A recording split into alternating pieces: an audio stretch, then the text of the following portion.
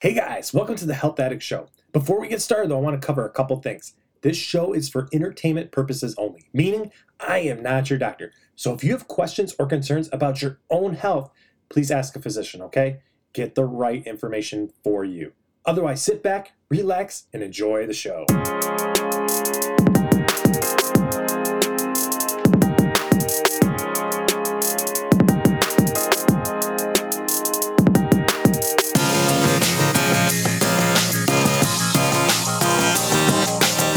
All right, everybody, welcome to the Health Addict Show. I'm your host, Tommy J, and we got another great episode for you. I think it's a topic that most of us can relate to because either we have it or we know someone who does have it, and that is asthma.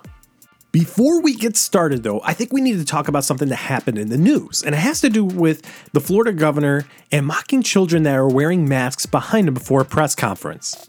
Ron DeSantis, the Florida governor, was going to use a photo op and press conference to go over the news, but he had some high school children standing behind him wearing masks. Now, Ron was very belligerent in the way he was talking to these children. He was talking about the COVID theater. He was talking about there's no need and no necessity for wearing masks and said they should take them off. And it wasn't so much just a comment. He was very flustered by the fact that these children were wearing masks. Now, I get the idea. Florida is going down in cases, and the idea that masks actually protect you from COVID really hasn't been shown to protect, but it does decrease the spread of COVID. And that's what we want, right? We want COVID cases to go down because the less people that get COVID, the less people that will spread it, and eventually, hopefully, we get it down just like the flu.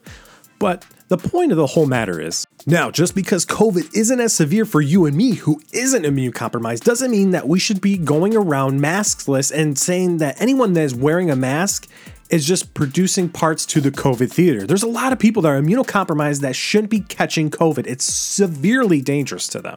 And this goes well beyond just even COVID. The idea of wearing masks for some reason in the United States is very frowned upon because in other countries, it's a sign of courtesy.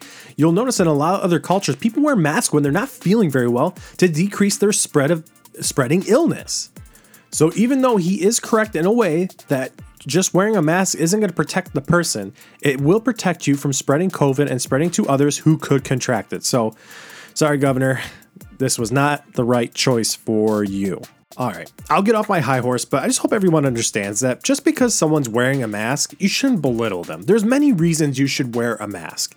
And especially with the spread of COVID or other people who are immunocompromised, we shouldn't sit there and belittle someone for wearing a mask. It's a great idea. It's a great platform to get on as far as making sure we don't spread infections even outside of COVID to each other. So let's just take our time. Let's think about things before we say it, and let's double check ourselves and make sure maybe this person is wearing that mask for a reason, other even outside of COVID. So, all right, guys, I'll go on my high horse now. And all right, let's talk about asthma. Asthma is one of my favorite subjects to talk about. It's one of the most prevalent things I work with, especially as a respiratory therapist in the field. And there's so many people that suffer from asthma, and obviously a lot of other things come out of asthma and cause multiple other effects and affects multi-organ systems. So asthma is a great subject to talk about because you don't even have to smoke to have asthma. It's an allergic reaction of the airways in our body. And not just any airway. We're talking about the lower airways. Remember, we are split up into an upper airway system and a lower airway system. Once we get past the trachea and it bifurcates into our bronchioles at the carina, I'm using a lot of terms probably you aren't familiar with, but for the most part, your lungs split at this bifurcation and you're separated into your left and right lung. Now, these lower airways are called bronchioles and they split off into smaller airways called the bronchioles. And this is where true asthma is actually felt, in these lower airways. So if you have somebody with upper airway wheezing, I'm going to tell you right now, it's not asthma related. And I'm going to tell you another thing, bronchodilators aren't going to help it. Now, you might have some other effects because of the big response that you get from these drugs, that flight or fight response. There's something called alpha receptors and beta 1 and beta 2 receptors. And these drugs work on alpha 1 and beta 1, which help with the upper airway wheezing you might have from fluid. But lower airways are the only things that really work from bronchodilators. So if you have someone with an upper airway wheeze, you might want to think about something else for treatment. Now with asthma, you have a cascading effect. You have smooth muscle that's getting irritated. You have the inflammation of the inner bronchiole getting inflamed. You have mucus production. And with all these things happening, you have tightening of the airways, you have mucus blocking off your airways, and you have closing off of the airways, which doesn't allow good gas exchange, the whole reason we breathe, to get oxygen in and carbon dioxide out. And once we can't breathe, we know that's not a good thing. We have paleness, cyanosis, we have irritability of the airways. You start coughing and sneezing. You might actually have flank pain in your chest and intercostals and upper costal areas because of the interthoracic muscles trying to work and pull that air in through those tough, really tight, high resistant airways. And let's face it, oxygen is super important. So getting oxygen helps us perform and function properly. And shortness of breath is not something anyone, and I mean anyone, is comfortable with. It is a scary thing. And at this point, sometimes people can't even talk because there's no air movement even happening. Remember, you have to have air movement against your vocal cords to actually talk. And if there's no air movement, pretty much you're having something called dead space happening. And what I mean by dead space is you have perfusion, but no actual ventilation. Those little alveoli, the lung units of our lungs, aren't actually ventilating because no air movement's actually happening. They're tight off, they're closed, and they're maybe even collapsed depending on how bad this bronchospasm is. So remember from our shunt conversation, when we have a shunt, we have no perfusion, but we do have ventilation. So the lungs are working, but the heart's not getting blood to the lungs properly. And in the other case, with our dead space situation, we have a lot of perfusion. The heart's pumping just fine, but the lungs aren't ventilating. We aren't getting oxygen-rich air to the bloodstream. So this is the reverse case of shunt. This is a type of VQ mismatch you'll hear if you get into the medical field. So what are your classic signs right off the gate? If you're looking for someone who's having an asthma exacerbation, it's going to be tripoding, meaning they're leaning over, trying to get more air as possible. They might have coughing, sneezing. They might have excess mucus production. Their oxygenation might drop. They will definitely complain of shortness of breath. And just like working out, they're going to start getting sweaty and pale because they're going to be working so hard just to get every little breath in and out of them. So you're like, oh my gosh, you got this patient that came in and now they can't breathe. What do you do? Well, first thing always you can try is a bronchodilator therapy. This is definitely going to help them if they are having an asthma attack. You want to get as many beta-adrenergic medications in this person to help relieve that bronchospasm. So your albuterol, dual nebs, Atrovent, these medications that work very quickly within 15 minutes to get those airways open. And hopefully they've tried their rescue inhaler, but most likely they aren't able to take a big enough deep breath to get the inhaler deep enough for penetration. So those small volume nebulizers are definitely the treatment for this case. And hopefully they improve. Once you start giving nebulizers, hopefully they start improving quite dramatically. You might have to give back-to-back treatments. It might take a lot of treatments over a day or two to get them back to normal, but eventually they do at least get past that stage where they feel like they can't get any air. However, if you do get to that point where breathing treatments just aren't enough, that oxygen saturation is dropping, they're retaining that CO2, which we can tell from a blood gas, or if you're using end-tidal, the best next option is non-invasive. This non-invasive ventilation is a type of pressure ventilation that we use to help open up the airways with a patient that has closed off airways. Using this positive expiratory pressure, or a type of PEEP, is a peak and expiratory pressure, we help open up the airways, helping ventilation get to the lungs and get oxygen into the heart and into the bloodstream so that we can eventually breathe. Now, here is a classic thing I want you to think about if you're in the medical field. When you get your ABG, you're going to notice that your patient's CO2, your lactate's higher. You need to make sure that your patient is safe. Non-invasive is a band-aid therapy. If your patient's going to recover, it'll get you to the recovery phase faster. But if your patient is going to crump, they eventually will still crump on non-invasive. It isn't it doesn't change the outcome most of the time.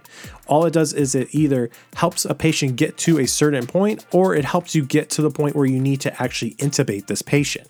Because you're going to know right away. You're going to know if this patient's going to be able to get off the non-invasive or if they're going to require more positive pressure. Because your ventilation should change pretty rapidly with this high pressures and the help of the respiratory drive that comes with non-invasive.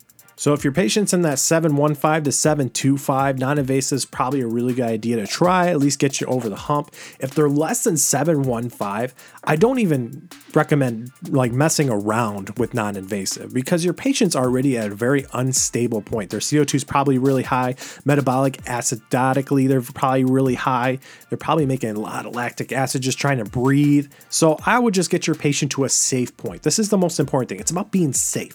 I know sometimes there's a gamble with maybe non-invasive will work, maybe all these breathing treatments and epinephrine and other things that we give like MAG and FOS will get your patient where they need to be. But the point is you want to make sure your patient's safe. Safety is the highest priority to everything. So if you think your patient's crumping and they need that tube, it's probably a good idea to recommend it. All right, so what really causes asthma? Asthma is something that is intrinsic or can be caused by extrinsic factors, but it's mostly the body reacting to itself, almost like an autoimmune disease. There really is no cure for asthma. It's a long-term, long-life condition that most people will suffer with for the rest of their life once they get it, especially if they've had it from childhood.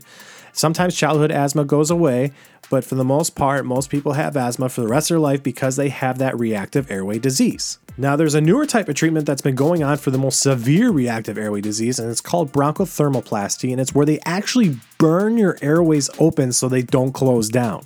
This, however, doesn't really relieve all the symptoms. You're still going to have some shortness of breath and still have a reactive airway disease, but the people that usually get this are chronically sick with asthma, meaning they require massive amount of intervention all the time because they're unable to manage their asthma. And that's the key, right? We want to manage asthma. We want to get to the point where we're managing it, so it's not a very big complication. Now, most of the time, if it's well managed, you only have 1 or 2 flare-ups a year, meaning you're requiring a lot more of your bronchodilators and steroidal treatments to help keep your asthma at bay. But for the most part, if your asthma is well controlled, you shouldn't really have any interference from it on a regular basis. Now, asthma is ranked on how much you have to use your rescue inhaler for the most part, and how often are you feeling those symptoms. If it's just once or twice a week and you have to hit your inhaler, that's really just a mild case. But if you're having to use it daily or at nighttime, more than 5 times a month at least, then that's a moderate case of asthma. And you usually probably need to look at your medications at this point to say, hey, how am I being treated right now for asthma and what could we be doing differently? Now, if you're hitting your inhaler a lot and you're hitting it every day, every night, and now you're requiring it almost every other hour, this is a time where you're starting that severe phase and you need to seek medical attention. Your best device at this point is the peak flow meter. Peak flow meters are one of the asthmatics' best friend because you use this device to see how well your lungs are doing that day. And you should use it every day. I know a lot of people don't like to use it, but it's a good thing to use to really get a standing on how good your lungs are. And if you're uptrending or downtrending, it's the best idea. And for those who don't know what a peak flow meter is, a peak flow meter measures the volume that you're able to expel in a very rapid motion. For people with COPD, asthma, emphysema, chronic bronchitis, cystic fibrosis, bronchiectasis, this is a really hard process to do because the lungs become obstructed as soon as you start exhaling really, really fast. So, when you do this process, you're able to measure how well your lungs are working. On a good day, you should be able to get a lot of volume. On a bad day, you won't get as much volume. And based on your asthma educator with pulmonary and your doctor, you'll get some levels to see, hey, this is my good day, this is my moderately bad day, and this is my severe day. And on my severe day, I should seek medical attention. So besides the peak flow meter, what do asthmatics usually have? They usually have a rescue inhaler and they usually have nebulizers. Use the inhaler more often. Why? Because the deposition of the inhaler in the drug is more effective than the nebulizer. If you're able to take a big deep breath in, especially if you're using a spacer, spacers are the key to an inhaler for most times, except for a few rare ones, just depending on the way they are used. The inhaler is far more superior for getting the medication into your lungs. Now, with an MDI or meter dose inhaler, you want a slow deep breath in, and with a DPI, dry powder inhaler, you want a super fast inhale for greater deposition. And finally, we have our nebulizers. If you can't take good deep breaths in, you definitely want to take nice methodical breathing. You don't want to take super fast, quick inhales and exhales, because if you start irritating the lungs this way, you're just going to cough out all that medication. So you want to breathe nice and easy and normal and try to get as much of the medication into your lungs as possible, because let's face it, nebulizers aren't that effective if you really want to think about it. Only about 20-something% of the medication actually gets to you. And that's because it's all being blown out the front of a nebulizer. Now, if you have some of those self-actuating nebulizers, that's definitely better, or a vibrating mesh nebulizer versus the air compressed one.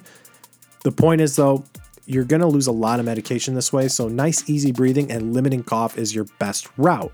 So, What are some things that can cause an asthmatic to flare up? Well, we call these in two separate categories. We have intrinsic and extrinsic factors. Your intrinsic factors are the ones that are caused by us, the things that happen inside the body, and this can be medication related or other chemicals related that we've ingested. Certain things like NSAIDs and aspirins have been known to cause asthma inflammation, and also things like pneumonia or colds have known to cause asthma inflammation. People with repeat GERD too, especially that strong acid and aspirationing that's happening with GERD, this could definitely cause a flare up if you have it. So you should always have your GERD treated if you're having a lot of asthma flares. Now, just like your intrinsic, there's a lot of extrinsic factors too. You have pollen, you have other allergic reactants like dander and mold. There's other things like air pollution or like smoking from tobacco. Sometimes even cold air can do it. The important thing though is to recognize what is causing these triggers. Like if it's something like exercise-induced asthma, make sure you're taking your inhaler before you exercise. That way you can exercise. Exercise is so important. I never want to recommend someone not to exercise. So figuring out what causes your asthma to flare and how you can pre-treat yourself is the most effective thing you can do. Some other things to recognize too, some people that chronically take their medications, especially albuterol over and over again, you have a pharmacological resistance to it after so many times of taking it. This is why you'll see on the back of your DPIs, the dry powder inhalers like Advair and the other ones that are like Symbicort, these long acting ones, they'll recommend that you get off of them after 6 months and switch. So it's important to recognize that even though you've been on this medication for a while, you might want to talk to your doctor and see, hey, should I be switching my medications? Now, this isn't the same thing for like your leukotriene modifiers, the mast cell stabilizers, or immunomodulators, but the other medications that you take on a regular basis that have a quick reacting component, like your inhalers, like the long-term acting beta agonists that you take, you need to see and make sure that these are still working effectively for you. Constantly talk with your doctor. A lot of people just say, hey, it worked before, it should continue to work, and never really revisit it and start having increase in asthma attacks. So definitely make sure your medication is properly treating your asthma attacks. All right, folks, I hope you learned a lot about asthma today. If you have more questions about asthma treatment and other things we do in the hospital for asthma, don't hesitate to ask. There's a wealth of information everywhere, including on the Asthma Education Board. There's other things like the NBRC if you really want to learn more about asthma and other related respiratory websites and other resources you can use, okay? So stay addicted to your health. If you have questions, like I said, go ahead and hit me up with some messages and I'll definitely get back to you. And I hope I'll see you next time, all right? Have a great day.